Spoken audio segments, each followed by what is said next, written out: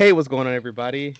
Welcome back to the Murder Board Podcast. This is Civil Trials, the discussion show for the Murder Board Podcast. I am your host, Walter, and tonight I am joined with Shelton. Welcome back, Shelton. Hello.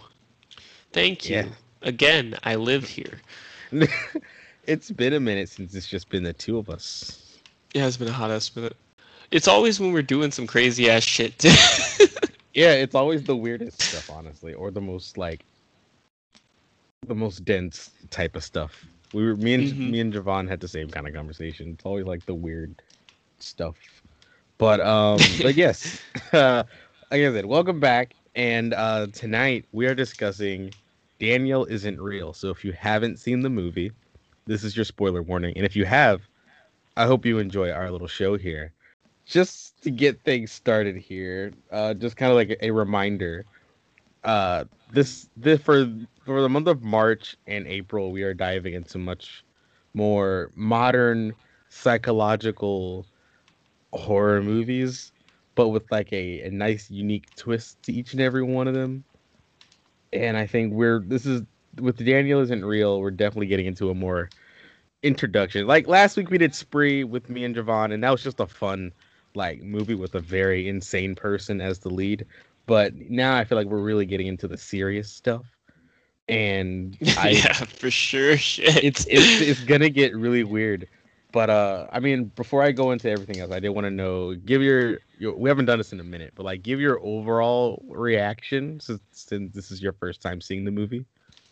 um, I think my overall reaction was, okay, this is kind of interesting and psychological. To holy shit, what? To okay, yeah, this is wild.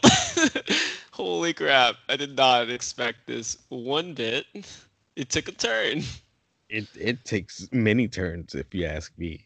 But It yeah, does take this many turns, yeah, for yeah, sure. I man, upon rewatching it, this is my second time watching it, and I was like, this is much wilder than I remember the first time, and I was blown away the first time. But yeah, yeah. So like I said, we're dealing with psychological stuff, and when it comes to psychology, that means we're gonna touch on the topic of mental illness. And I feel like a lot of the rest of the movies within this series will have hmm very strong comments on mental illness, or very strong uh what's the not even opinions, but just like elements, very strong elements of mental illness. Starting with this here, and the next week we're doing Hereditary, and then after that we're gonna get into Joker and Midsummer and all that. But starting with Daniel Isn't Real here, man, oh man. Okay, my first question for the night, Shelton, to get our conversation started, is hmm mental illness in horror movies. What is the first thing you notice or think of when you kind of just stop and think about how mental illness is executed and portrayed in horror films? I guess usually, when I think about mental illness in horror films, it's more of just a curiosity in how it'll be portrayed.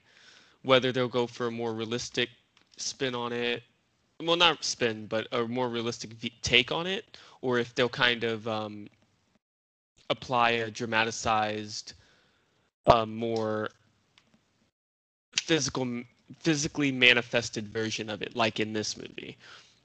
And I like seeing the different ways that they interpret it and the ways that they try to explain it, especially to people who don't understand like the specific mental illnesses that they're going over. Yeah,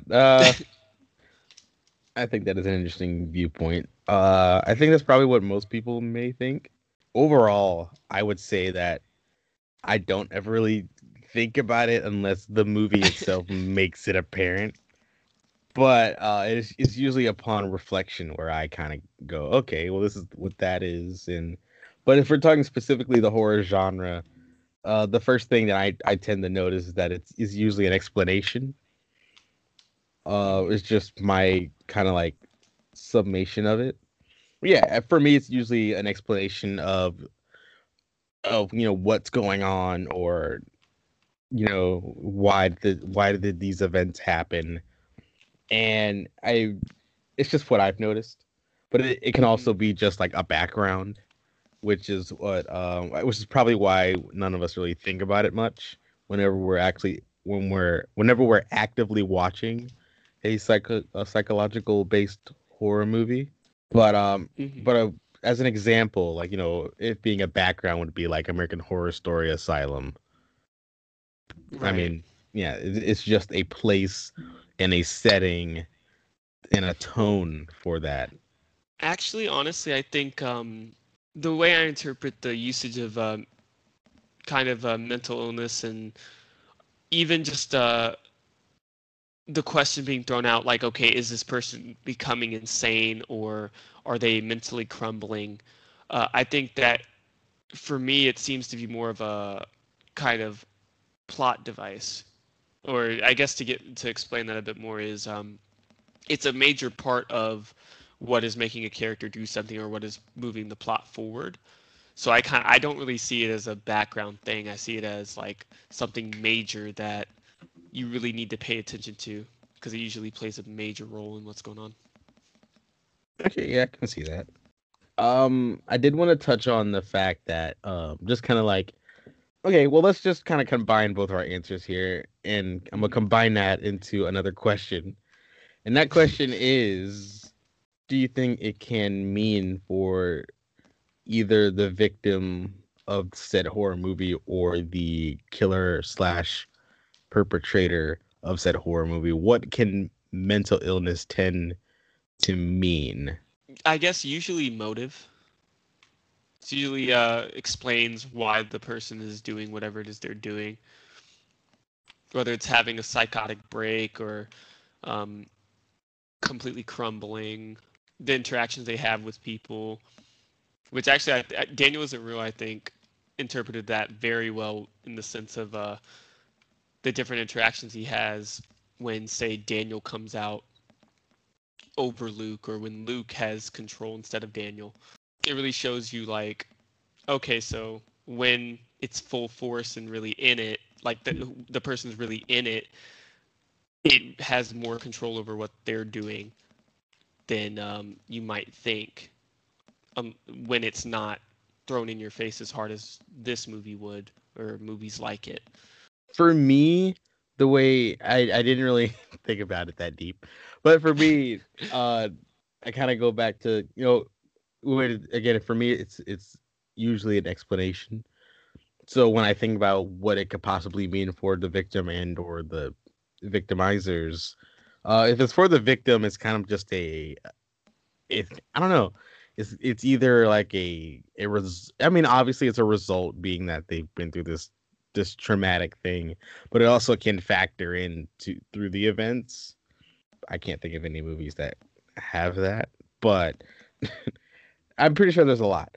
But I think it's mainly I notice it mainly with the killers, especially as I think really especially since you're dealing with like slasher movies, you get a lot of or back when during the whole remake era of horror, they used that method of this is actually better because it's adding mental illness to it, and it's really just there to kind of like give a definition, a more of a definition to the killer.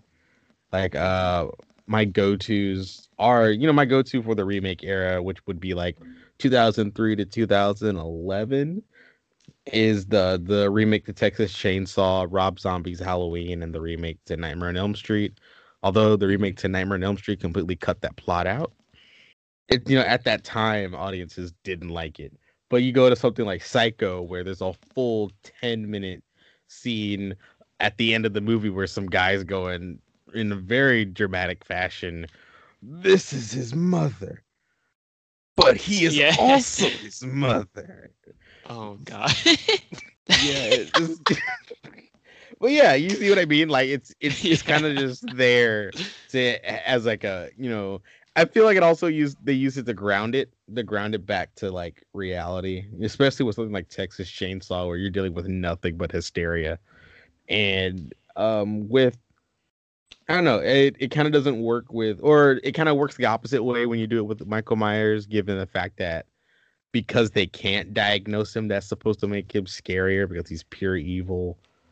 And then Right. I think I think the scariest thing you can do is humanize Freddy Krueger, but they don't want to do that because he's so popular. For me, I think the fear is more in the character being dehumanized, just because like along with being a human comes empathy and morals and things like that. So to dehumanize something that's supposed to be terrifying makes it scarier because it doesn't have those things that.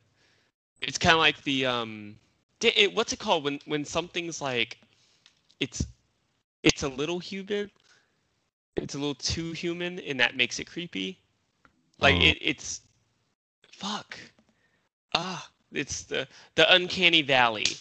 there it The is. uncanny valley, where when something comes close enough to being human, but it's perverted, so it's creepy.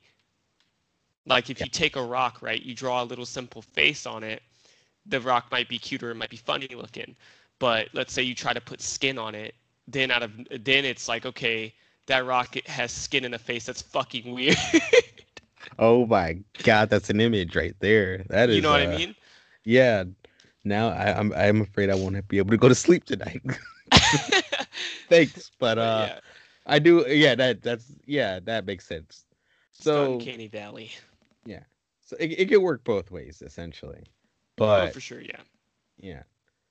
Uh, Here's one last question before we move into our next section, and that is, when did you start noticing or paying attention to um mental illness being portrayed within the horror movies specifically The, or TV? the Oh, you mean like generally in Yeah, media? just yeah, either movies or TV. When did you start noticing or paying attention to mental illness being portrayed?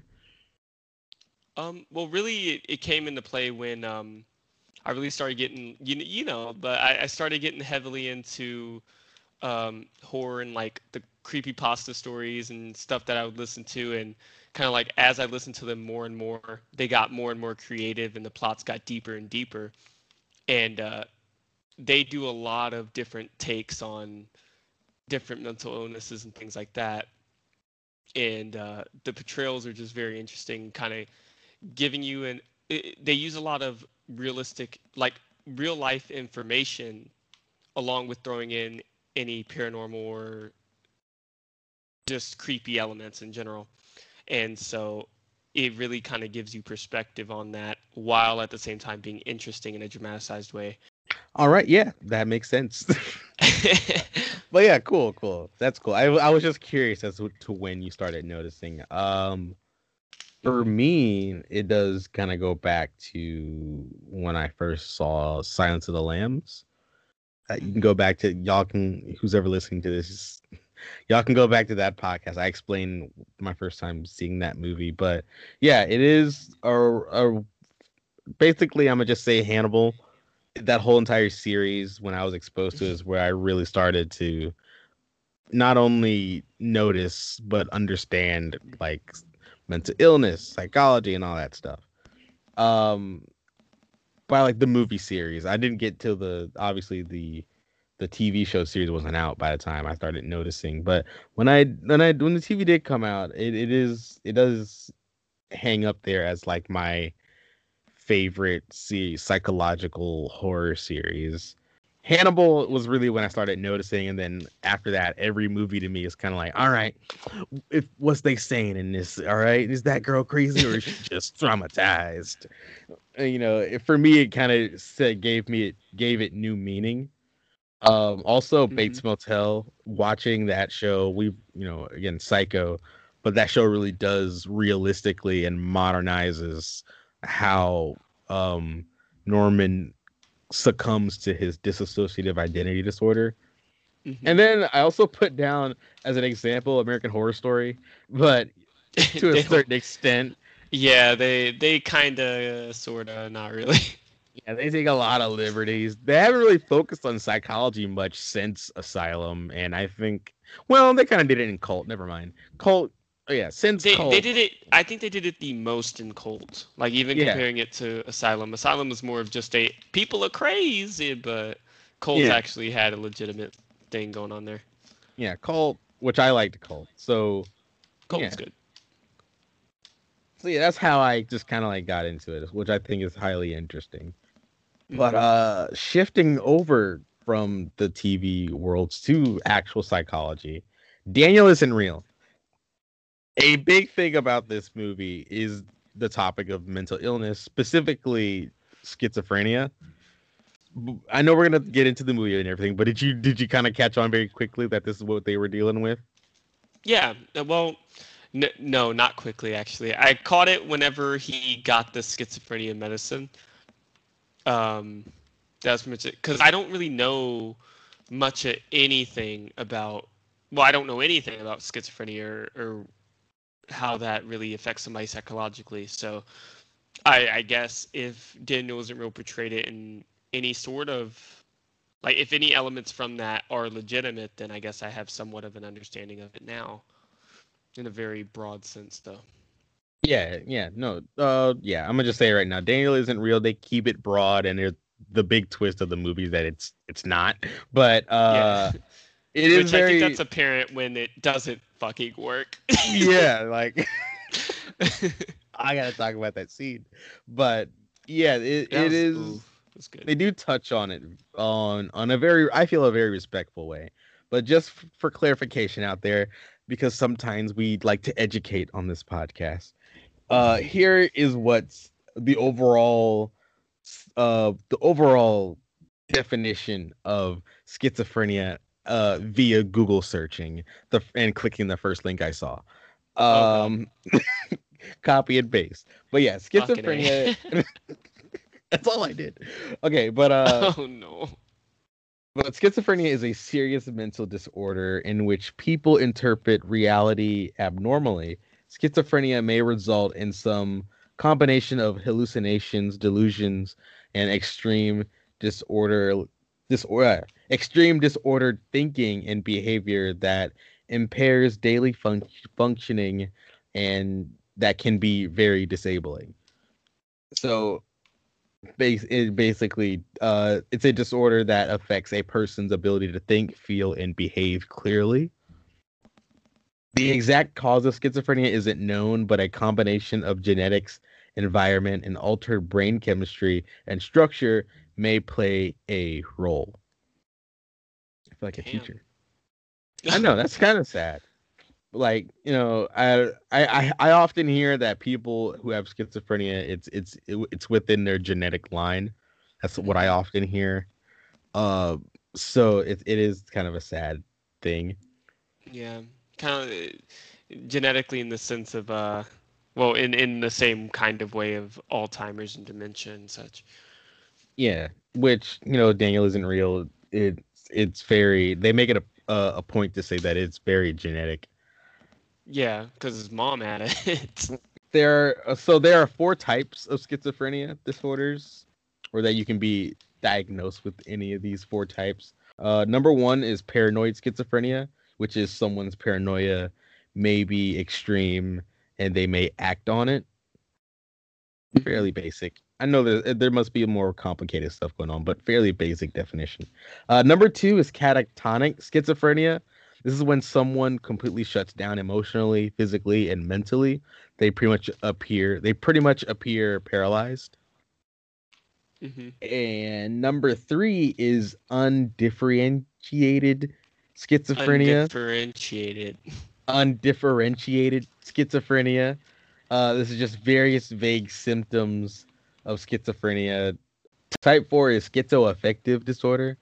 The person has delusional thinking and other symptoms of schizophrenia, presenting one or more symptoms of mood disorders, such as depression and mania, which is, I believe, is the main disorder within Daniel Isn't Real.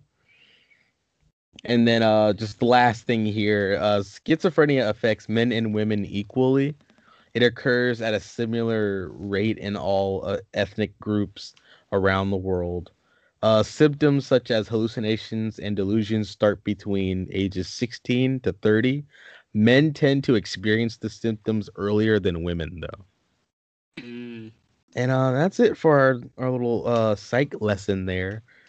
uh, but yeah, so we're gonna take a short break, and then we're gonna get into more of Daniel Isn't Real. Do you ever feel like you're hiding your true self? What? What do you mean? I don't know, like you have to make a whole new identity just to conceal who you really are. Yeah, I guess. I mean, I feel like I have this Just kiss her, Luke. this voice in my head that tells me what to do, but I don't always do it. You know, I I don't feel like always you have something have the- intense inside you. Like an animal. Oh, I like her. What do you mean? Why would you say that? Animal. What are you doing? Is this about Cassie? You're not married, man. Just kiss her. Hey, you there? Yeah, sorry.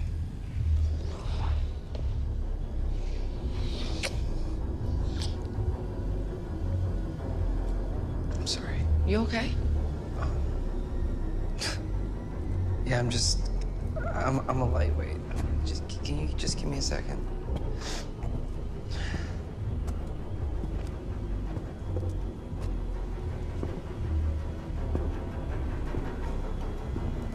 Hey. If you're not gonna do this, let me take over.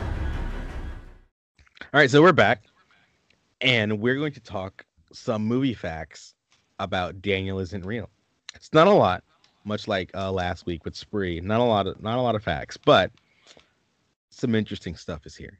So, fact number one, or just kind of starting us off here, Daniel Isn't Real premiered at South by Southwest on March 9th, 2019.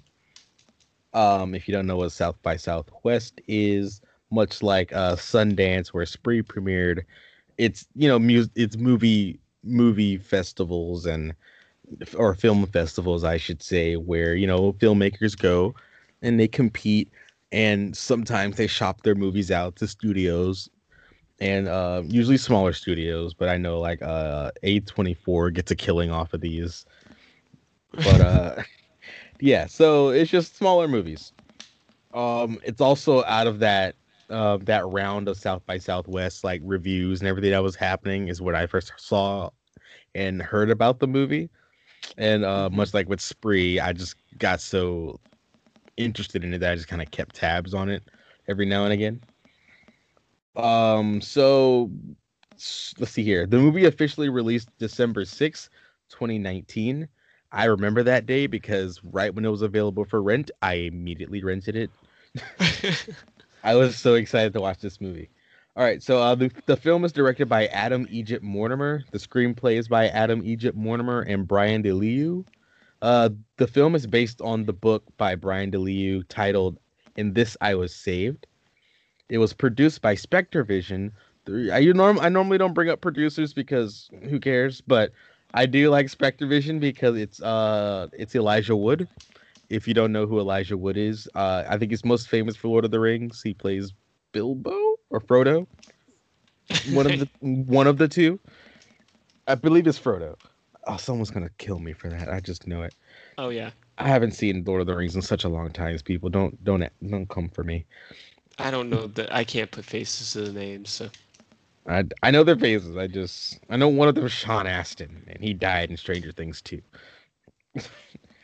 Oh Um, yeah, yeah, yeah, yeah, yeah, yeah, yeah. He was the Hobbit. Yeah.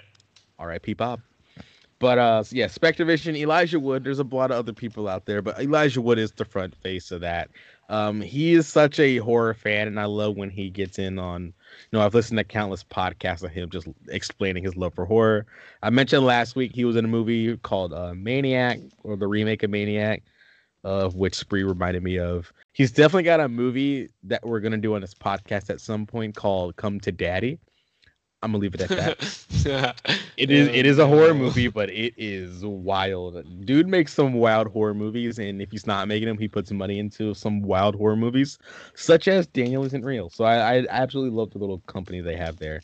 But yeah, so Daniel Isn't Real stars Miles Robinson, Patrick Schwarzenegger, Sasha Lane, Mary Stuart Masterson, Hannah Marks, and Peter McRobbie. And the film's plot goes as such. Troubled Luke suffers a violent family trauma and resurrects his childhood imaginary friend to help him cope. Charismatic and full of energy, Daniel helps Luke to achieve his dreams before pushing him a desperate fight for his own soul. That title makes it sound so much darker than it is. Yep. Well, no, it's. I think it's fair. It's pretty fucking dark. It's a dark movie. Like I literally, the first 5 minutes is a guy running in and shooting up a coffee shop with a shotgun. It's I pretty. And kid fucking witnessing a corpse just sitting on the doorstep of it. So no, it's yeah, pretty fucking wild and dark. very, very much. So here's just some little bonus facts, or really just one little bonus fact here. But this movie stars Hollywood royalty, Shelton. I'm only saying this Okay. because I know you don't follow like actors and Care. stuff. Yeah, yeah, you don't, but like I do, and this is why we're gonna talk about it real quick. All right, so the two stars of these movies come from some very popular and very award-winning actors. Miles Robbins, who plays Luke, we've seen him before. He was in My Friend Dahmer as Trenchcoat Kid, if you remember that movie. I do. I did not remember him though in that movie. Yeah, he had longer hair, and he was just him and Was he the Jeff. druggy dude? Yeah, he's the one that plays Russian roulette with Jeffrey. Yeah, he's the druggy guy. Yeah, he cuts his own hand and everything. Yeah, So yeah, yeah, that's Miles Robbins. He was also in Halloween 2018 as one of the friends. He has another great death in that movie. I won't spoil it, but it's awesome. And then he's also in a movie called Blockers, which is it's a prom movie. Basically, John Cena and his comedian friends try to stop their children from having sex on prom. yeah. Spoiler alert: they are not successful. But so yeah, that's what Miles Robbins has been in. But he is the son of Susan Sarandon and Tim Robbins. So yeah, that's Miles Robinson's parents. Now let's get on to the one that I think everybody knows. It just makes me Oh my laugh God. because this guy had a kid. But Patrick Schwarzenegger, who plays Daniel, he's Arnold Schwarzenegger's kid. Patrick Schwarzenegger has done several movies, but this is the only one that I thought was good enough to mention. So Daniel isn't real. I know he's in a movie with Bella Thorne though, but I won't bring that up. All right, but yeah, so that's it. We're gonna take another break, and then we'll be back with Daniel isn't real. It's common for people to see things that aren't real.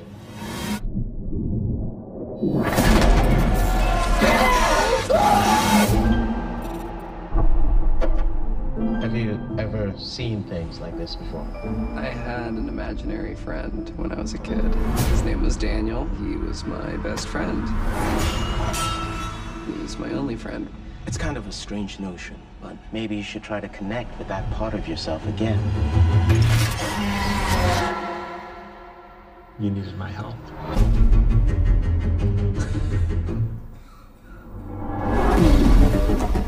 Last time I saw you, you were this kid bursting with imagination. You need to break out and live. I bet you can get a phone number from any girl at this party. You're a painter? You're an artist too, Luke. I do photography sometimes.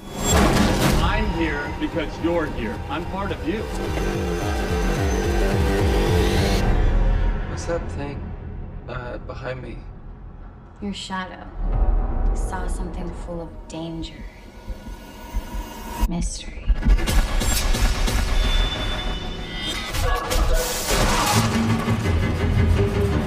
He's taking over. He's making me do things that I don't want to do. You do this. I imagined you. I can make you go right. Daniel is simply an aspect of your mind. I'm scared of what I could do. When you painted me, you saw a shadow. What did he look like? He's weak. He's lonely. And he's nothing without me.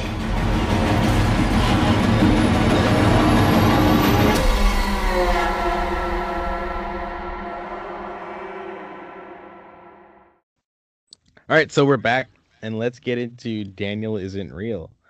Where do I start? Because first, I did want to like make a joke but then I don't think I will make that joke. But just in case it comes up, I wanted to see how many damn Daniels can we fit in this podcast. Oh, I started watching this movie and Savannah. Savannah was like, "So wait, what's this movie about?" And so I told her, and then like Daniel popped up. She was like, "Damn, Daniel, he's sexy." I was like, "God, Savannah, what the fuck, fucking murderers and shit all the time."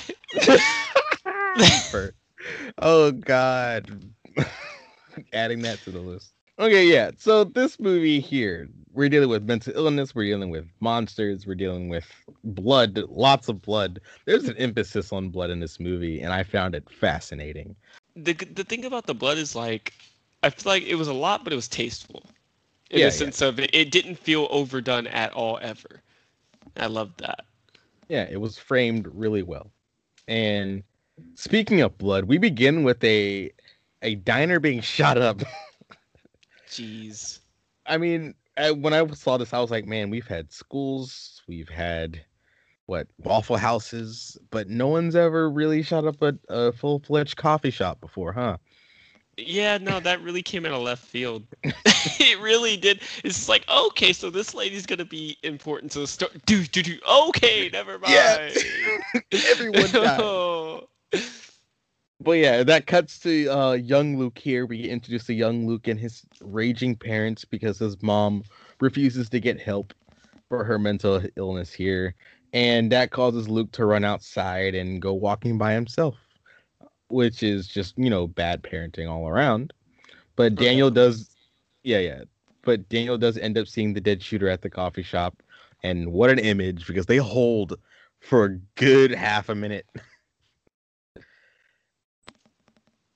I liked it. I liked the little shot. I thought it was good. I agree. I thought it was good. Yeah, it's a good opening. I like the shot of the guy on the steps dead. The blood seemed to cover the number 524. I wrote it down in my notes just in case, but like I don't know the significance of that. But it just seemed important. But right after that, little Daniel appears and they decide to go play. Which is the most ominous shit. Like, he's like, hey, I see a dead body. Oh, hi, who are you? You came out of nowhere. I guess we're friends. Yeah, like I like how he just goes with it. He's like, well, my parents don't like me. I got a new friend now. It's like, instant trauma equals instant imaginary friend. And little Daniel is creepy. He just has this, his face is too pale. When I was Daniel like, I don't. in general is fucking creepy. Yeah, but I can understand adult Daniel. Little Daniel, I could not. No, they're both fucking creepy. No. I don't know what there's to understand. They're both creepy. I'll say this right now. Throughout this entire beginning prologue or whatever, I get Child's Play vibes. You got little kid playing by himself, but he's talking to this kid, this thing here, and mommy's like, I don't think I trust this, and then it immediately leads to attempted murder. Yeah, jeez, man, that escalated quickly. I was like, Daniel hasn't been here for a week, and he's already tried to kill this woman. Serious? I thought there was gonna be a whole thing with Daniel not liking Luke putting his attention to other people, but no, that they really just kind of hinted at that, and it was like, psych, no. he just likes causing problems. It's fucking insane. But I do think Daniel has a jealousy problem. I do think that. Oh yeah, it doesn't seem like it's not a jealousy. It feels at first like it's a jealousy problem with wanting to be the center of attention for Luke, but then you see it kind of turns into no, he wants to do the things Luke's doing. Yeah, which I didn't get that from the beginning, but throughout it, you're kind of like, oh. Yeah, run. It definitely kind of picks up. Yeah, for sure. Yeah, so we get a scene straight out of any Conjuring movie ever made. After the mom's near-death experience, she decides to force Luke to locking Daniel inside a grandma's old dollhouse, which I was like, yeah, that's definitely gonna work, and it did. I was like, oh god, it did. So which I can understand that if because where they were going with it was in Daniel's mind. That was kind of like the question throughout the whole thing. So it made sense at the beginning if they were going to use that to like, yeah, he's in his mind, so he has the power over him since he is, Daniel came from his mind. Well, so the beginning of this movie, I think we're supposed to catch on pretty quickly that this is all Luke's thing. Daniel is a figment of Luke's imagination. Mm-hmm. And I think this movie quotes the Bible heavily, but yeah, at some point you got to put away childish things. So yeah, they lock him inside of a dollhouse, and Mm-hmm. I like this transition though. You get this pounding, and little Daniel's just sitting. Not little Daniel. Little Luke is just sitting, and you just hear this heavy pounding, and then it fades away. And as it fades away, we cut to adult Luke or college Luke. And Yeah. college Luke's a mess. He starts off this movie a mess. He's a mess throughout the whole fucking thing. Yeah, I think. Well, he's a mess. He just gets sweatier as the movie goes on. That's what I noticed. But yeah, it feels like nothing. I don't know. When we transition to him being an adult now, basically, it feels like nothing hasn't changed still. He's a mess. Mm-hmm. He can't focus on anything. But then mom is also off her meds, and they're having his phone call, and it's like, oh, this is gonna. There's nothing good is gonna happen in the next like hour and a half. Yeah, the next entire movie. Yeah, everybody's just gonna get slowly worse. But not Daniel, but that's confusing.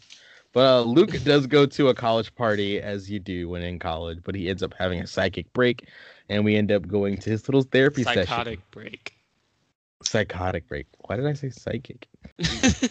Maybe he is psychic. Maybe he's just absorbing people's heads like David was in Legion. I mean, Daniel, yeah. Definitely Daniel. Yeah, he's got a whole castle full of people. Jeez. Mutated people. Okay, that whole thing. Yeah. Let's talk about this therapist here. My first question for you is this good advice or bad advice? What? Like, he's having this... Well, he's the whole thing. I was so uncomfortable this entire session. Anytime he talks to a therapist, I was uncomfortable because it's like he's telling him everything that's wrong, sort of, and then the therapist is like, get over it. Connect with yourself. And I'm like, well, that's two different things, sir. But you have to connect with yourself to get over it. I get. But if the stuff that's happening is genetic, you would think you would take a different route. I don't think he was diagnosed with schizophrenia beforehand. Well, yeah, I think it was an option for something, and I think the therapist definitely thought it was more mild than it was. But I think the advice he was given was pretty solid. It was very like, you got to confront this side of you and kind of not let it control you, and remember that it is a part of your mind. It's not this outside force attacking you. So I think that would be helpful advice if that was not wrong. Yeah, I like how he's just completely wrong though. He's like, connect with your that childhood side of you, and it's like, well, I did have an imaginary friend named Daniel, so let's just go see what he's up to. Although he does talk to this stuffed cat, Wilbur the cat. I kind of laughed at that. Yeah, it was pretty funny. Yeah. But yeah, he ends up he uncovers the dollhouse and grabs a key. Next thing we know, it's like 3 a.m. and mom is smashing all of the mirrors, and she wakes up. Mommy's crazy. Mommy's insane, and mommy needs to be put away because she should not be able to live like this. It's not good for her. It's not good for... I don't know. I would not want to be neighbors next to these people. Like, I know there's like mental illness going on, but like, y'all are making way too much noise. Well, I mean, is it a house? It's a house, but it's New York, so everything's so scrunched up together. And noisy all the time, so... Well, yeah, I guess if you're a New Yorker, you wouldn't mind it. This is normal.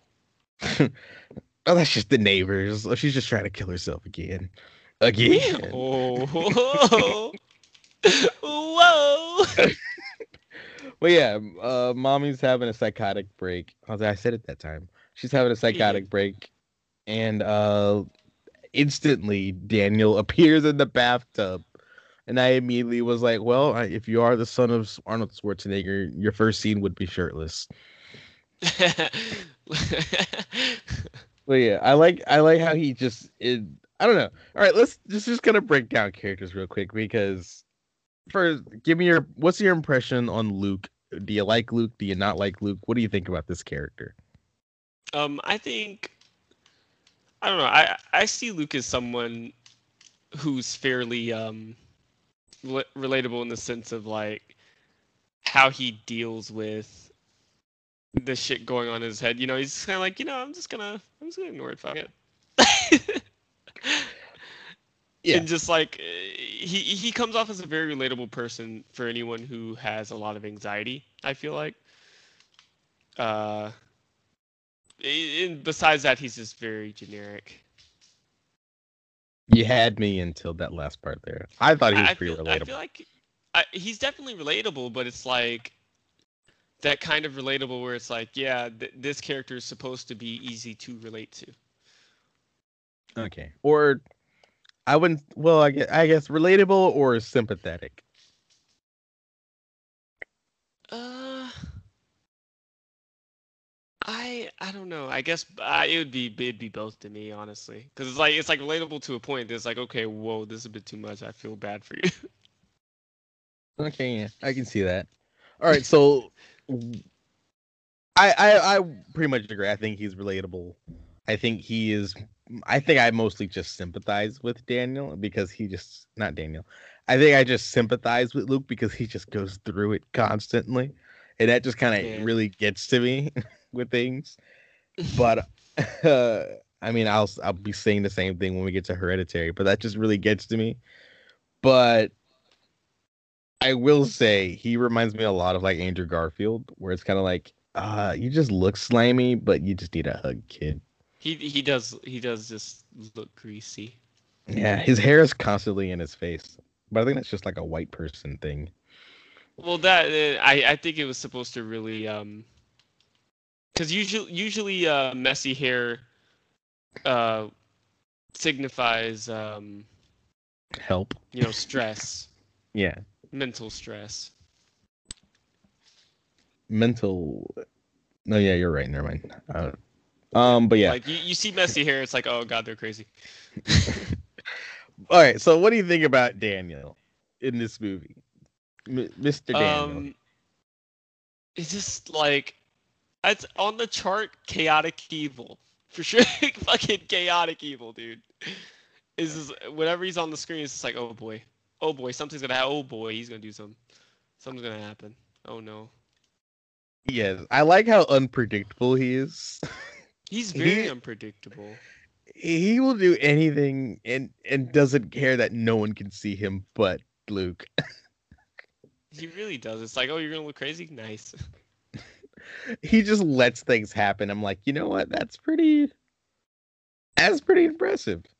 But yeah, I can't help but be charmed by him at the beginning here because he's like making sound effects. I put them and I'm like, my biggest question when it came to Daniel when he first appears is like, is Daniel older but still a kid, or does Daniel think Luke is still a kid? What do you mean? Well, at the beginning here, he helps him with the mom. The last time Luke ever saw Daniel was when they were kids.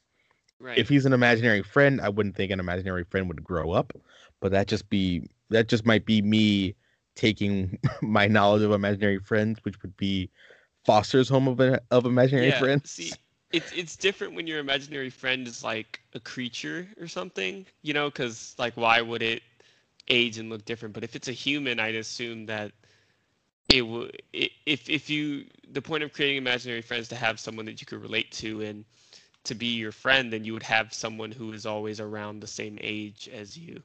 So that then it's like you're always into the same things because you're the same age. Oh, yeah, yeah. I mean, I get that.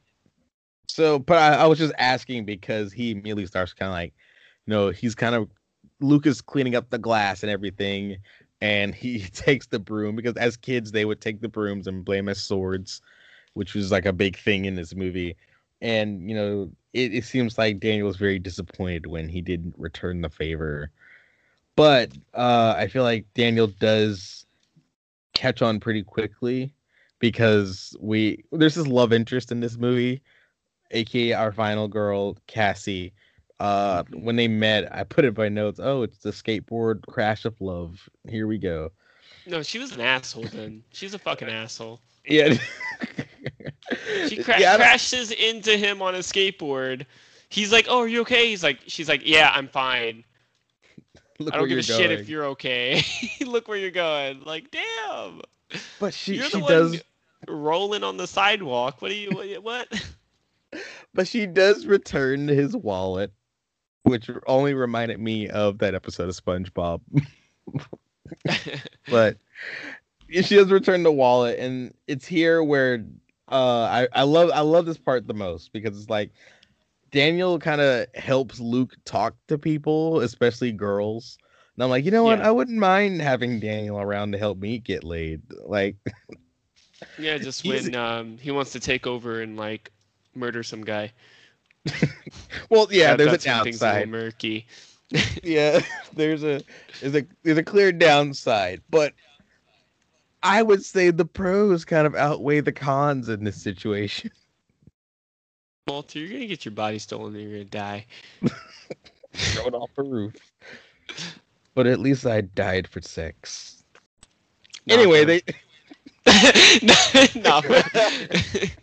anyway, they take the subway, which I was trying to like fit some kind of commentary, and I'm like, man, I know it's New York and they're kind of like middle class, so of course they would take the subway, but like, is this like a subterranean, subconscious thing going on here? But I immediately dismissed it, being like, No, I'm it's just just being, public transport's a big thing in New York. yeah. I was just like, In many I'm just cities, really. I was telling myself, I'm like, back off. You're just being a little pretentious here, dude. Just it's they're just Yeah. going to somewhere. They're just fucking in New York City. Like, why would you have a? Depending on where you live, like in New York City, why would you have a car? Exactly. But like I say that because immediately this movie begins adding in this element of art. Art is like a big thing in this movie. I'm like, okay, well, am I just being pretentious or am I being slow? Because every single character in this movie is talking about some kind of art or some kind of poetry. And there's even like just constant themes of like the shadow self or the hidden person inside. I'm like, well, who's being pretentious now? Um, I think some moments both of you, and other moments just you. Oh, well, thanks. That makes me feel better. I also wanted to say that I like the motifs of this movie. If you were paying attention, there's a lot of mirrors and reflections and Mhm. glass shattering in this movie, which is Yeah. a fairly fun thing, along with just the potent blood that they have here. Which I Yeah. will say, I'm gonna say this right now because the blood is so focused on, and it's so deeply not deep red, but it's a pun for film fans out there, deep red, if you know your Italian movies. But the blood here is very centered and very focused on. I feel like very colorized, I would say, Mhm. because you are dealing with this art like scene here. Mhm. So I don't know. I feel like there was something there, and I definitely liked it. But also when him and Cassie start getting to know each other, I'm like, oh, she's just as crazy as he is. She's got daddy issues. She's just decides to start marking up all and ruining all of her artwork. I'm like, well, this bitch is crazy. I think she just has anger issues. That's what That I I can think. also see. Her daddy issues and her anger issues, because she just gets pissed off all the fucking time. Yeah, She's yeah. always angry. There is a moment though. I'm trying to remember where this was, but it's I believe it's when he goes to when he meets her at that no, it's when they're at the little her little studio loft or whatever New York Mhm. style apartment that was, and Daniel's coaching Luke through all of this, and flirting and everything. And there's some moments where Luke diverges out, and Daniel kind of gets this like you mother like looking Like, face. no, you do what I say. Yeah, and I'm like, oh, I'm slowly being seduced a little bit. but but there's a moment where Daniel mentions to Luke as like an aside, which is he repeats a quote from William Blake. And again, this movie is packed full of like artsy, pretentious in a good way, I would say, like theme. If you know William Blake, he made I like the I think it's probably his most famous artwork, and it's one I know because relating back to Hannibal. But William Blake did the Red Dragon and the Woman Bathed in the Sun painting. That is a big element for Thomas Harris's novel and the adaptations of the movie and in TV show of the Red Dragon and what that means. And essentially, it's just a hidden monster, but that hidden monster is attracted to something blindingly beautiful, which is what this moment is kind of saying. But so I did like that moment there. But again, like I said, immediately they'd start ruining everything. Which, But geez, she's Cassie's chaotic, dude. yeah, okay, so let's lay it out on the table here. How we feel about Cassie? Because honestly, I don't like her up until the end of this movie. Yeah, she's unlikable until the end of the movie. Yeah, I would much rather have Sophie around. She seemed to have much more conflict going on.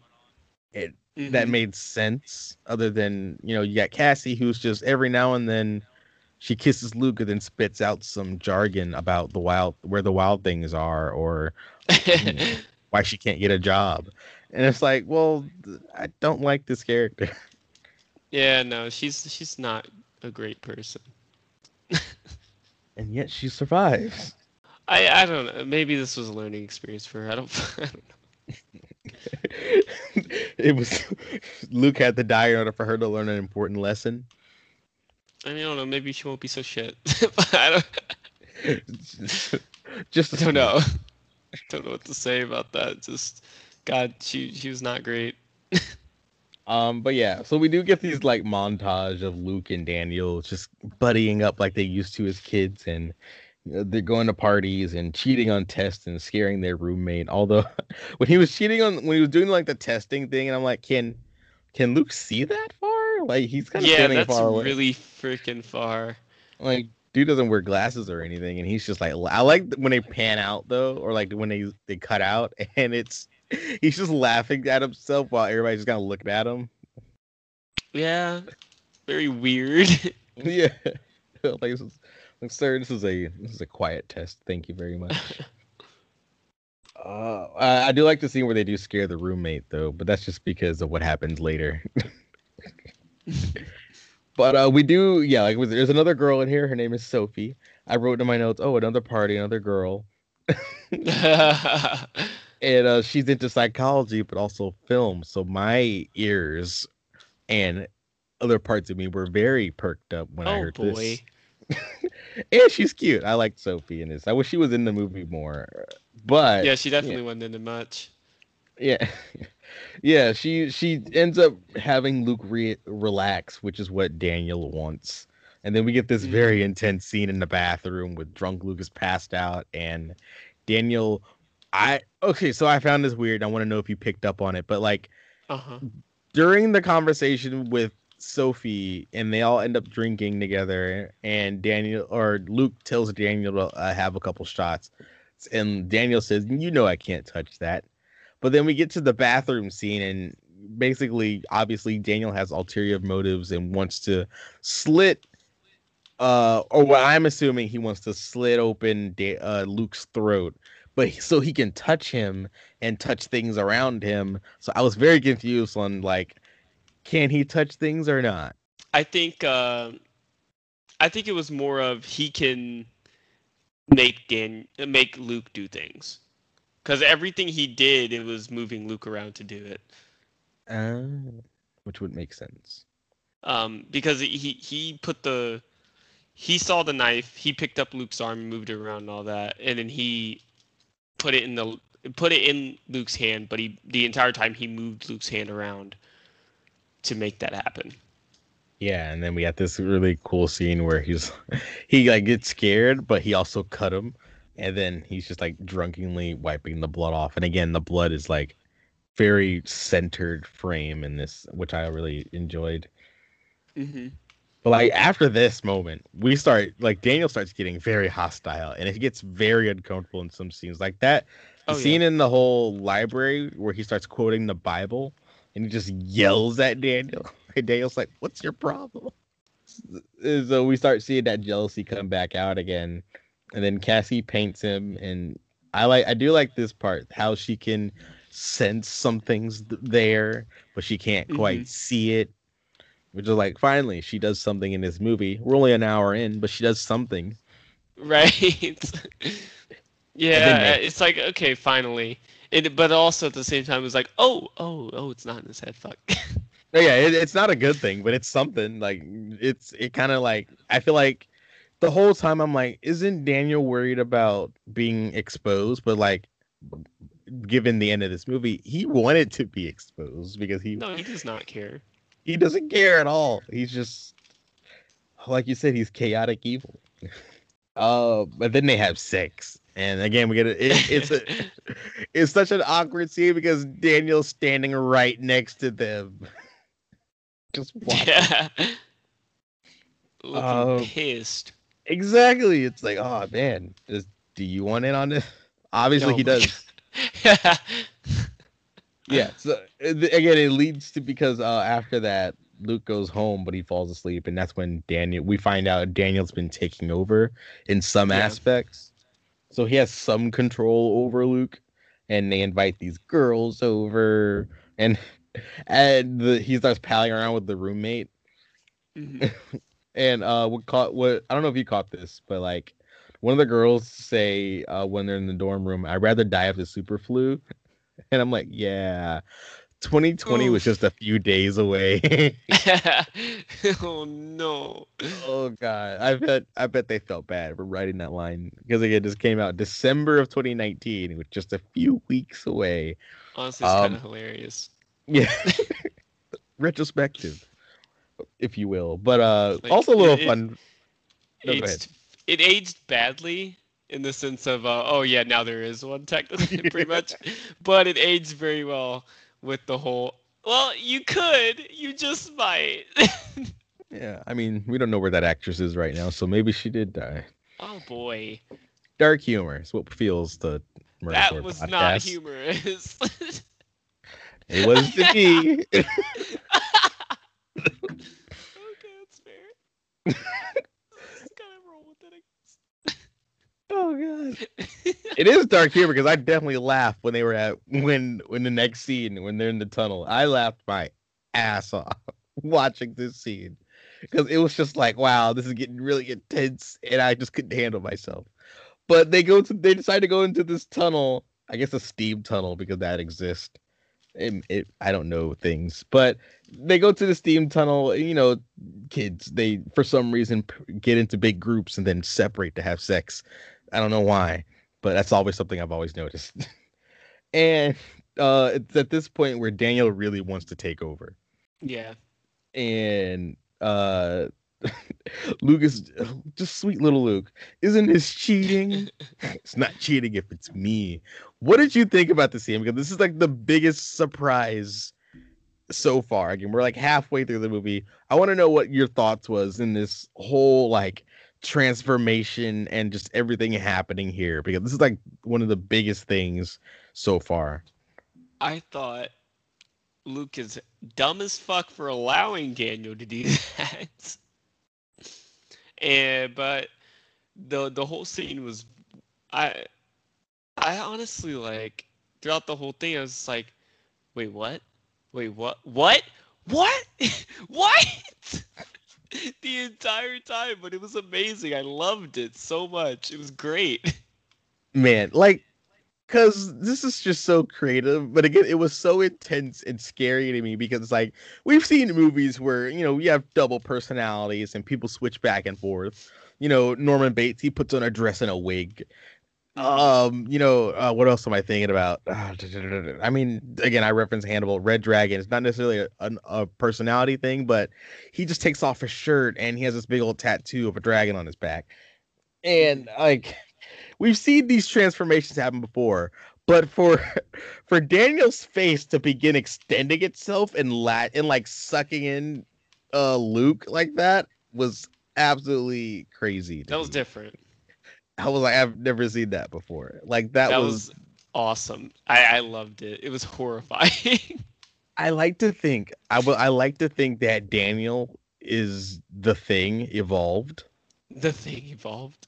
Like it escaped that Antarctic base, and now he's just like, oh, I know how to be human now. I can just hop into people's minds and like, he looks like the thing when he's like sucking in or transferring his. I don't know what he looks like the thing to me, and it only gets worse throughout the movie because he does these impossible things with body parts that should not happen. Yeah. Oh, okay. Wait. Actually, back to that same scene though, when he takes over Daniel's body for the first time, when we see it, when Daniel was freaking out. Oh, not Daniel. When Luke was freaking out about wanting his body back, and he tries to hit Daniel, and his whole wrist just kind of breaks. Yes. Holy shit. It like he touches him and then boom, it's like the whole thing just kind of like opens up. Oh man, it was like that got me. Ooh. It's like, damn, okay, well, you can't really do shit, can you? Yeah, he just have to sit there and watch him like he's I've never seen where someone is forced to be a cuck before. Helpless cuckism. And then it's like there's this moment where like Sophie's like no okay, let me try and say this. Daniel as Luke goes to Sophie and immediately tries to like just go at it with her, and he's like say cheese or something, and she's like, no, take a picture of you. And I like the fact that he like fucks her, and then after he's done, he looks at himself in the camera and only sees Daniel, and you get this look on his Man. face, and he's like, You mean Luke only sees Luke?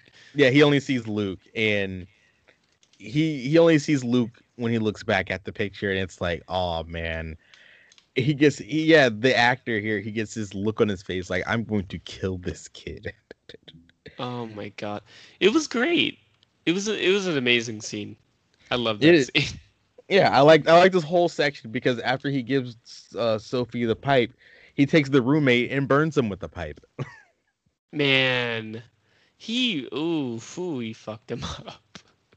Yeah, like he punches him and then he immediately like slams his face inside. And again, Luke is just in the background going, no. My college career is ruined. Oh yes.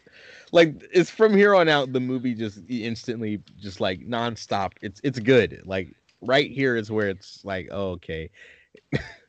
I do want to point out that this movie does have a thing where it lingers, but it does it so well. Again, we linger on blood, we linger on like injuries, and man, that dude's face is on that pipe burning for a good. Everything's almost like a half a minute. It's there for a really long time. Where in most horror movies, it would instantly cut after like a couple seconds. Yeah, but here they make you see it. It was great. Oh, I think that the best thing about it is that like everything it lingers on is something of like a huge importance. So it never feels like it's taking too much time to show something. Yeah. It always and usually it's the more intense scenes anyway. So it's like the parts where you're like, oh, whoa, okay. I want to have a second to process this. Yeah, but nope. Because the next scene, Daniel's like, I want you gone, because he thinks he can just kind of like wish him away or will him away. Mm-hmm. And I love this part where he's like, by the count of 3, you're going to be gone and I'm going to be back to normal, because he's like freaking out about this college thing. So he closes his eyes and counts to 3, opens them back up, but Daniel's right in his face. That was great. I knew it was going to happen. But I loved it anyway. It's like, oh, he's still gonna be there. He's gonna be there. He's gonna be like, psych, didn't work. But and like he did. I'm like, amazing. I love the way the actor did it. Just Yes, it was great. it's so funny because like again we get another montage of just like Daniel. It's kind of mirrors the montage of them having fun, but it's like Daniel is ruining Luke's life, and Luke can't do anything about it but look like a madman. Hmm. But yeah, he likes is at this point where he goes back to the psychiatrist and he ends up is it right at this point where he gets diagnosed with schizophrenia because he Um, starts taking medicine yeah, it's when he for it. gets them. Yeah, when he gets diagnosed and then gets the meds. Yeah. Yeah. By the way, what did you think about these like flashes that Daniel gets where like these faceless people are crowning? I just wanted to see what you thought about it because every time they showed up, they freaked me out. They freaked me out too, but I had no idea what it was supposed to represent. Exactly. Like I don't know who they because they show up. I Like mean now they I know, well yeah, but like but yeah, watching the but not movie, I'm then. like watching the movie. I thought they were something like completely separate. Obviously, it's not completely separate, but like I thought because they appear before Daniel even comes back into the picture, but like Hmm. they just keep flashing and surrounding him, and we get it several times throughout this little montage of like Daniel trying to live his life, but he just can't. And we get to like my favorite scene of the movie where he's trying to apologize to Sophie after like being kicked off a campus, and he just looks crazy. He like he smells, and she's like, "Dude, leave me alone." And Daniel walks up behind her and says, "You want to see what I really want to do to her?" And like Dude, slices her throat open. Oh my god! that scene.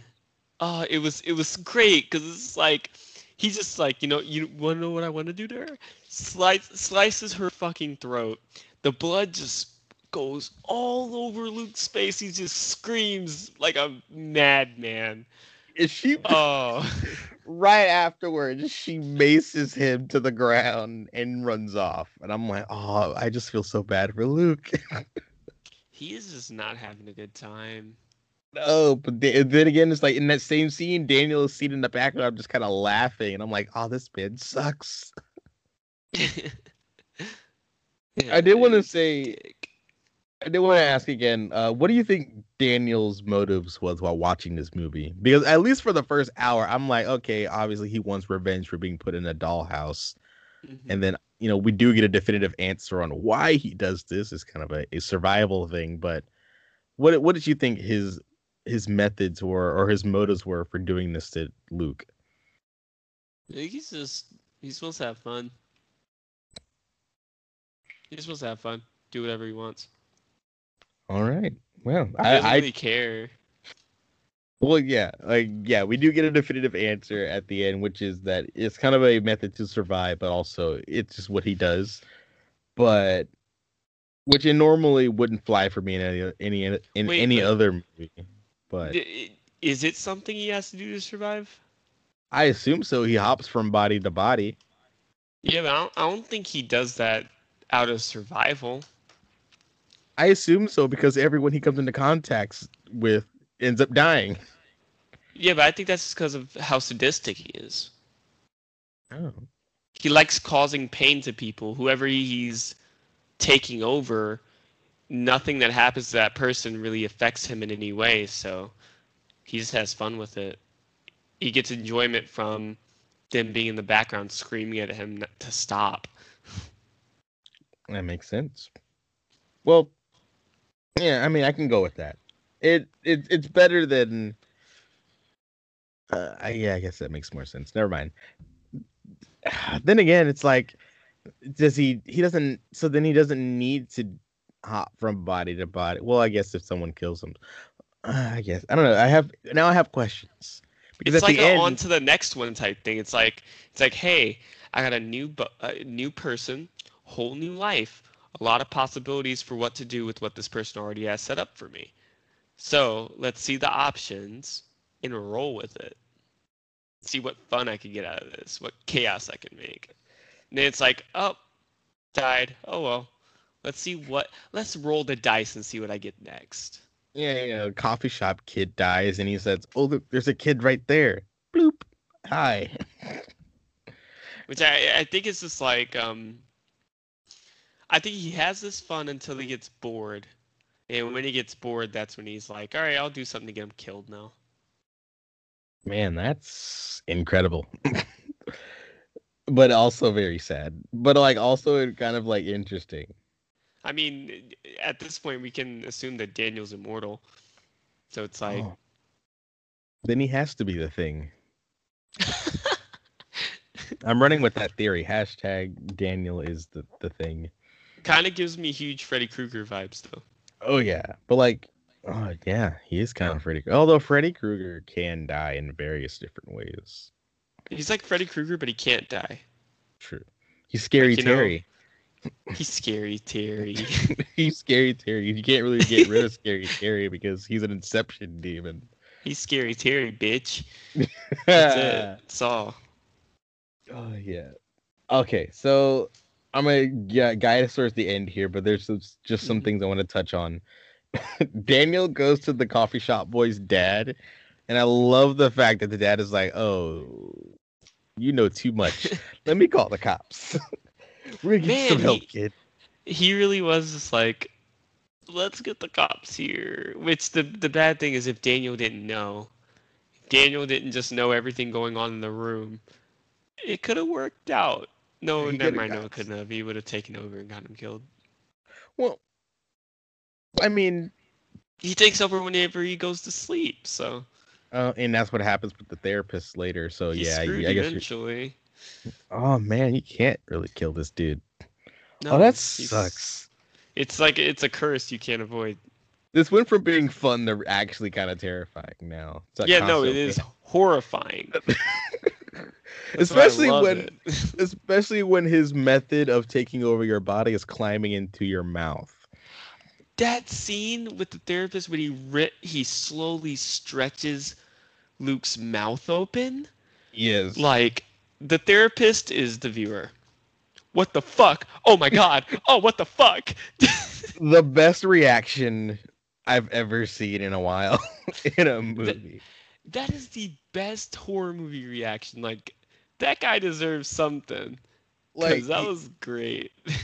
like he couldn't fully just take off running, but like this guy was like in his head he was like I gotta get out of here, but he was standing straight still. One thing though, if he believes in that occult stuff he was talking about, he definitely should have stabbed Daniel when he could see him before he took over Luke.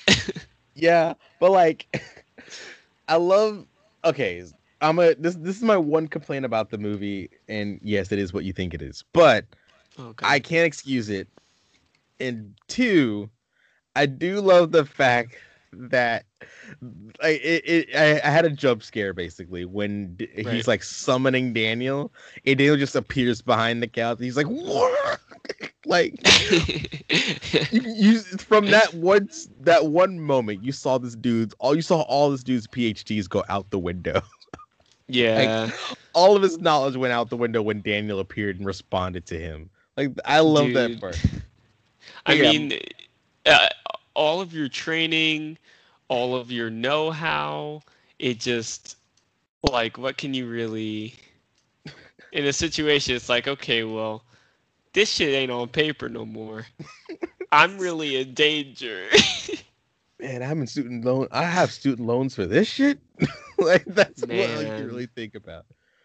But yeah, so this is my one complaint. And yes, it is essentially here we have the magic Negro, the magic minority, the one ethnic person in the movie that's important enough to give you all of the resolution and information you need for the white characters to try and survive. But what I do like about it is that it's contextually makes sense. He tells you up front he is a doctor, but he practices more than just the Western ways of medicine. And then this is his house, right? He goes to his house. I thought that was Daniel's house. I mean Luke's house. It's Luke's house, I'm pretty sure, yeah. It's Luke's house because at some point he's talking and he's like, he's into all this like Eastern medicines and he has all these methods, and I'm like, okay, I can understand that. Also, the summoning of Daniel isn't specifically what he thought it was. He thought he was. I've seen this done before. They did this in Hannibal, where you would unconsciously take someone, and then that like you do this whole it's kind of hypnosis type thing, but essentially you want to bring out the other personality in a calm state. And that's what he was doing with this bowl here. But again, Right. like I said, Daniel actually appears and like Yeah. climbs inside of Luke, stretching out his mouth, and his reaction was golden. I mean, it was so unnerving. It was so, and then he just immediately kills this man, and then buys a suit. He really did just kill a man and then buy a suit. Meanwhile, I feel like this is where I felt this would be your what you would find the most interesting. But like throughout the movie, we've got flashes of various things, and we also got this big old like opening. It kind of separates each of the three acts here, but we got this scene of like this cosmic storm happening, Hmm. this abyss, if you will, and we end up seeing Luke's perspective, in which he is now inside of Daniel, essentially, Yeah. and it is just as Annihilation cosmic horror as Annihilation was. Like this, it was Oh a big. yeah, yeah. I love the fact that it was a big castle, but everything in it was just completely messed up. I loved it. I thought it was really fucking cool. Yeah, it looks like. I feel like this is what hell would look like. Yeah. Yeah, honestly. But at the same time it was like I don't know, it's like I guess how you say it was very enchanting at the same time. Yeah, like it was. I would say it's kind of hypnotic looking with all the neon everywhere. It's soothing but ominous. Yeah, Yeah. and it's again. I love the fact that it's a castle, but it's like inside of it is you got people whose heads are just stretched out, and Uh, it's and at first when I first saw it, I was like, okay, so I when I first saw it, I quickly got over it because you need a monster if this is where they're going. The big reveal is right. that it's not Fight Club. It's it's literally it's something else. If you watch the trailer, it's pretty much Fight Club. You got two personalities. One is the actual person. The other is a different person causing hectic things happening. But it's at Hmm. this point in the movie where you realize, oh no, this is a demon who has like attached itself to this kid, and It's a demon. it's just fucking with this Ooh. kid. It really is. It's so fucked up. It really like the phone calls and the girls calling like. I love the fact that Daniel is just like letting him walk around this castle too. He really is. Because like he's seeing everything. Like he appears to Daniel in his true form many times, and Hmm. he's like, "Yeah, you're in here Luke. now." Yeah, he replays the whole thing with the dollhouse. Or yeah, Yeah. Luke. Look, the names here are weird. They should have picked a more dominant name than Luke. I think Luke fits the character though. Luke fits the character. Dang, Luke fits the character, but it doesn't necessarily match with Daniel. Like Daniel and Luke, you kind of never get that. Like make him Well, like but a I could see Daniel being like a I don't know. I feel like Daniel can be very ambiguous in that way. well, yeah. Daniel is very ambiguous. It's biblical. It's also kind of demonic now, but yeah, it's also a popular vine. So Damn.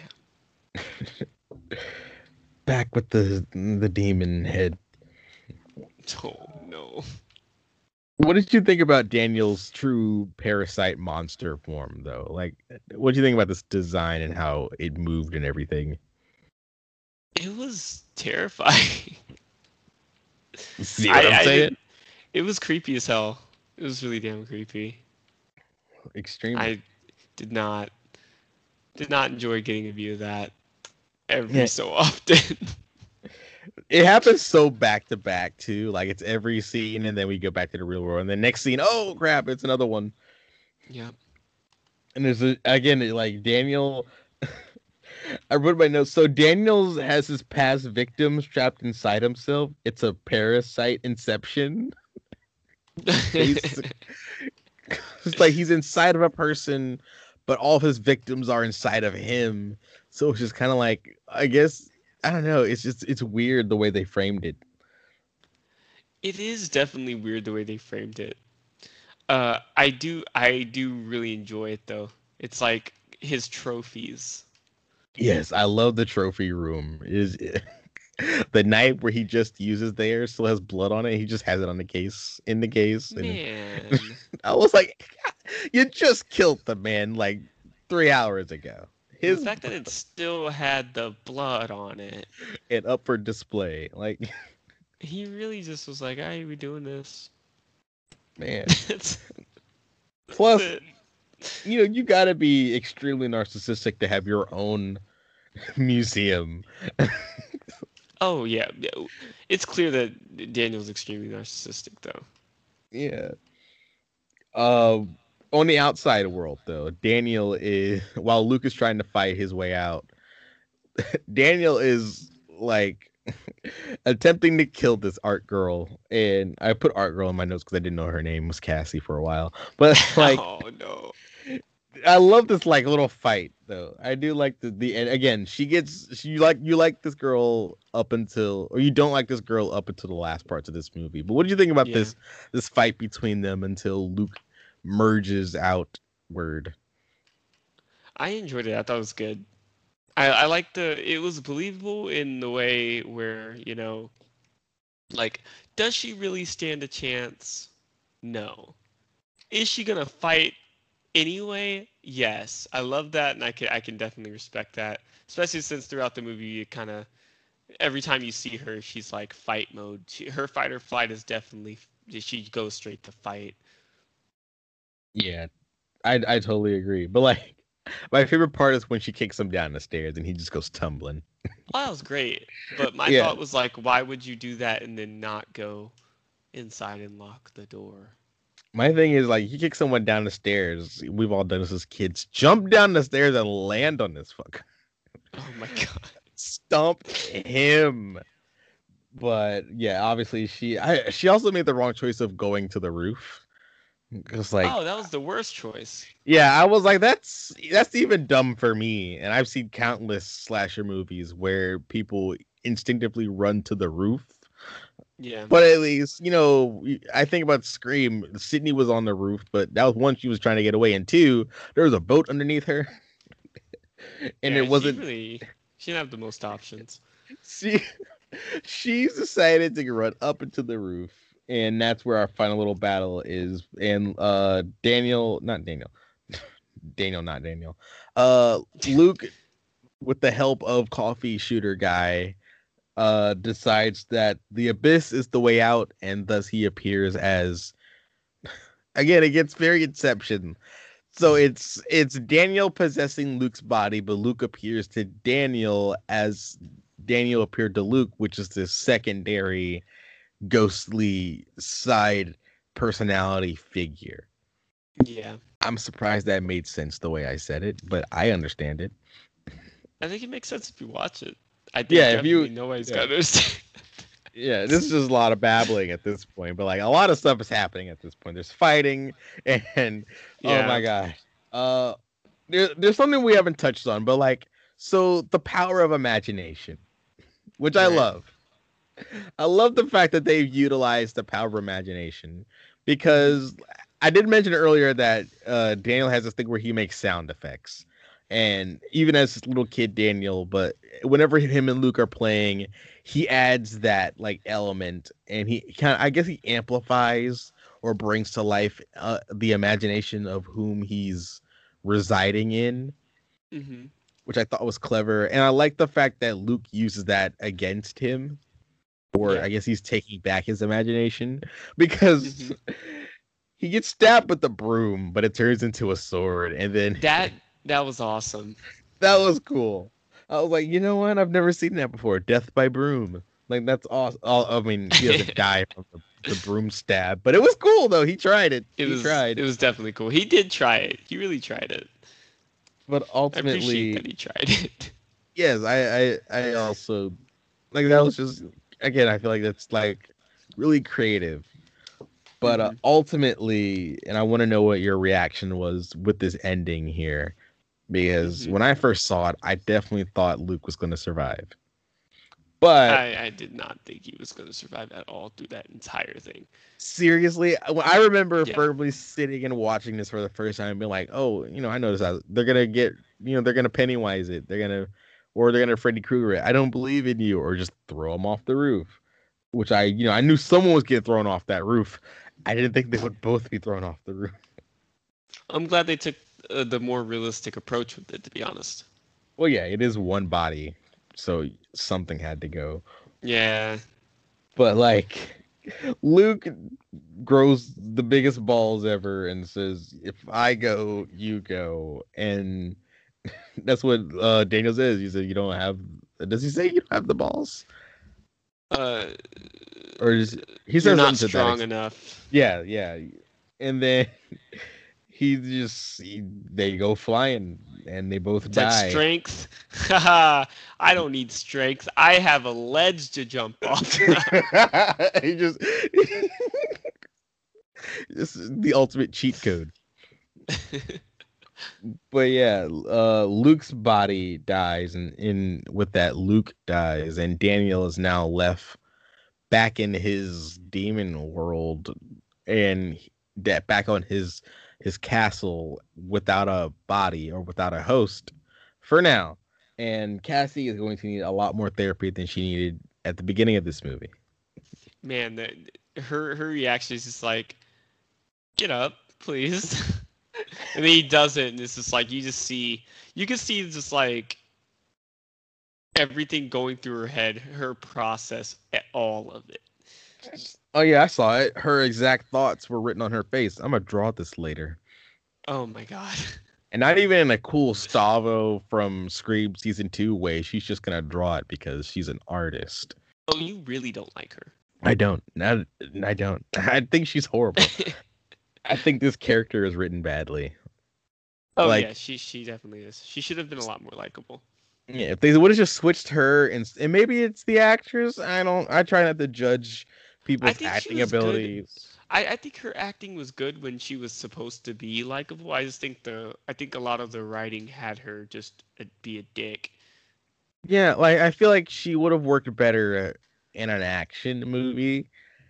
But like, well, I mean the actress. Like she probably would have worked better because really? because she's snippy and you could, or maybe not. I don't know. Look, I just don't like this person. I don't like this character. I just don't. She's like you said, she's not likable at any point, and she doesn't really do much. And she's just a poor love interest for me. Like she didn't seem she really cared that much about this dude. Yeah, well, like I got a lot more off of Sophie when she was around than I got. I think because she had more time. Honestly, Sophie had a lot more time on the screen. Well, yeah, than Cassie did. To be fair, switch the characters, and this would have been a perfect thing. Yeah, I think so as well. But yeah, so I mean, we kind of touched on it, but my last question was: is Daniel alive? And oh wait, Daniel, yeah, Daniel's alive. Luke is dead as hell. Luke's dead as fuck. Yeah, he died the best way he could, but he is gone. He is deceased. He's very dead. I do love the final shot of like the camera panning up or zooming up to Daniel as he's staring down from his castle. It's like this dude really fought back.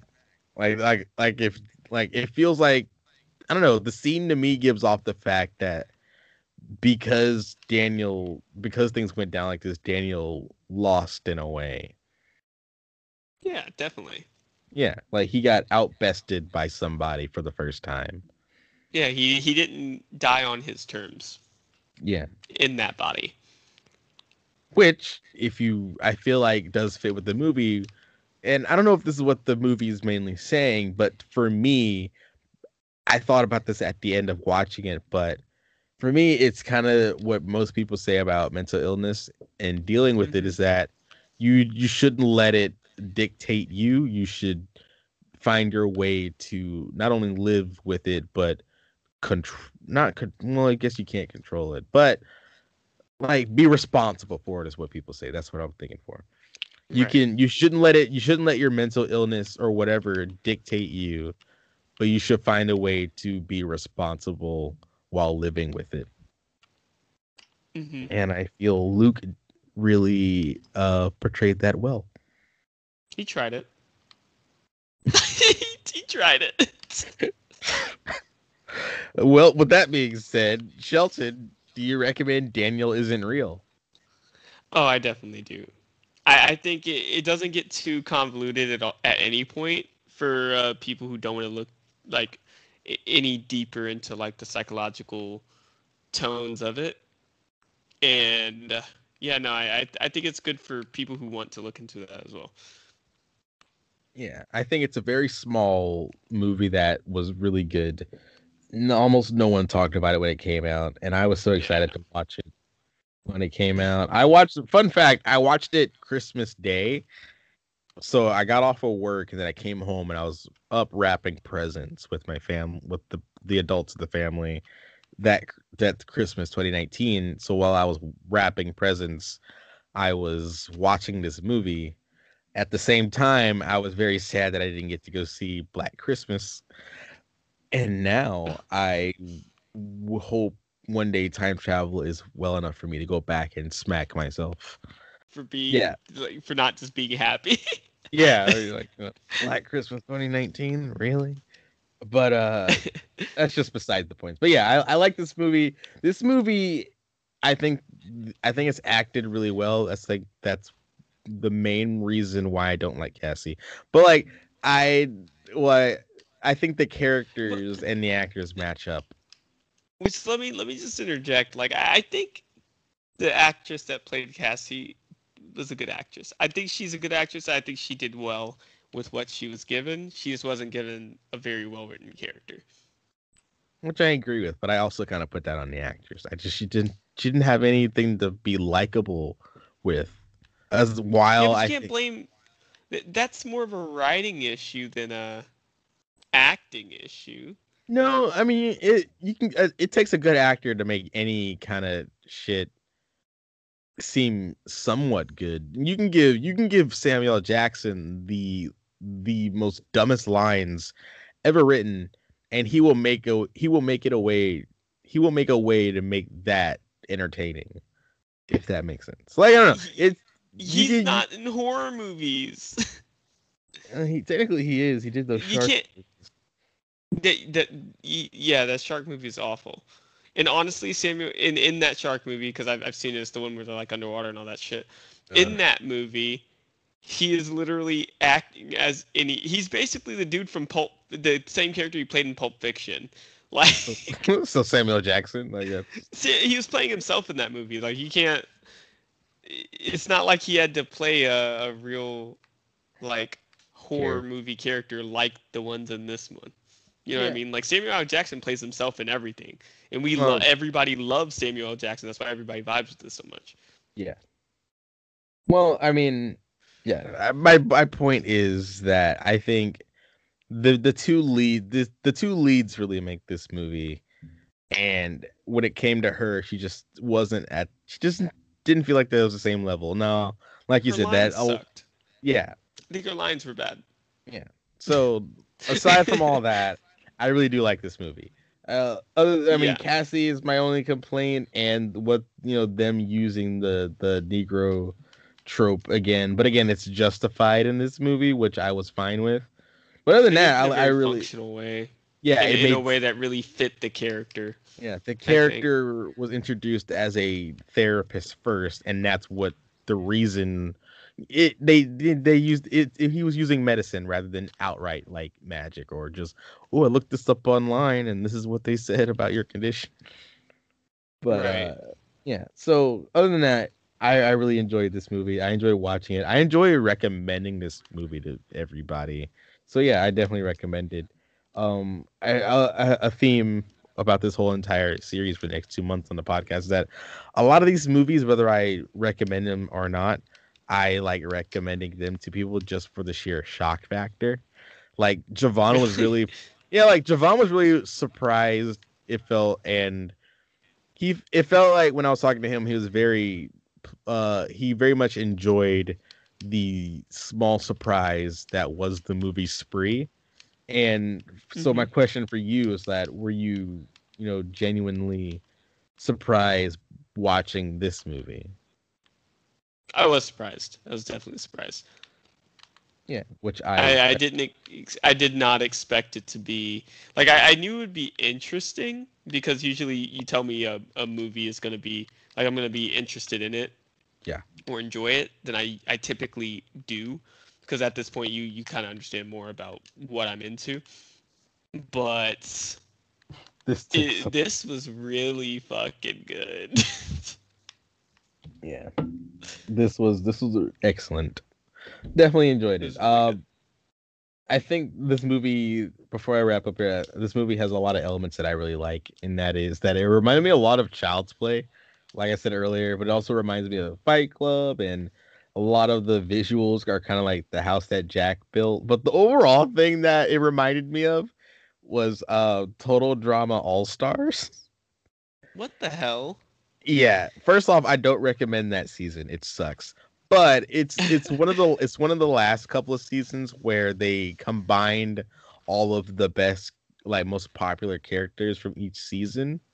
Oh And yeah. before this season came out, there was like a new season with a brand new cast. One of those characters got on the All Stars, and his whole thing was that he had multiple personalities. So the Oh yeah, yeah. villain, I remember yes. that. So for the villain for All Stars was an alternate, like, evil personality, and it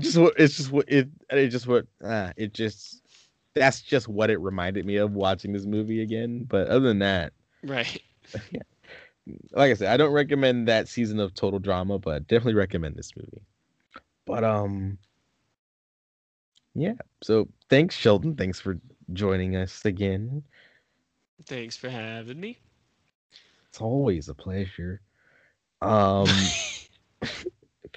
I yeah, this is good. I definitely enjoy talking about these kind of movies. I just wanted to say that I am definitely excited for next week because we are finally getting to Hereditary, and I can finally Oh ex. man. But I'm not gonna lie, that's probably gonna be a long show. It's probably why I'm Uh, gonna start at around earlier than we usually do these things, but right. uh, much earlier because I definitely want to get all of my piece out on that movie so I can finally stop defending it. Like, through text, I can just send the link to the podcast episode and be like, "This is what I think about the movie, and this is why I love it."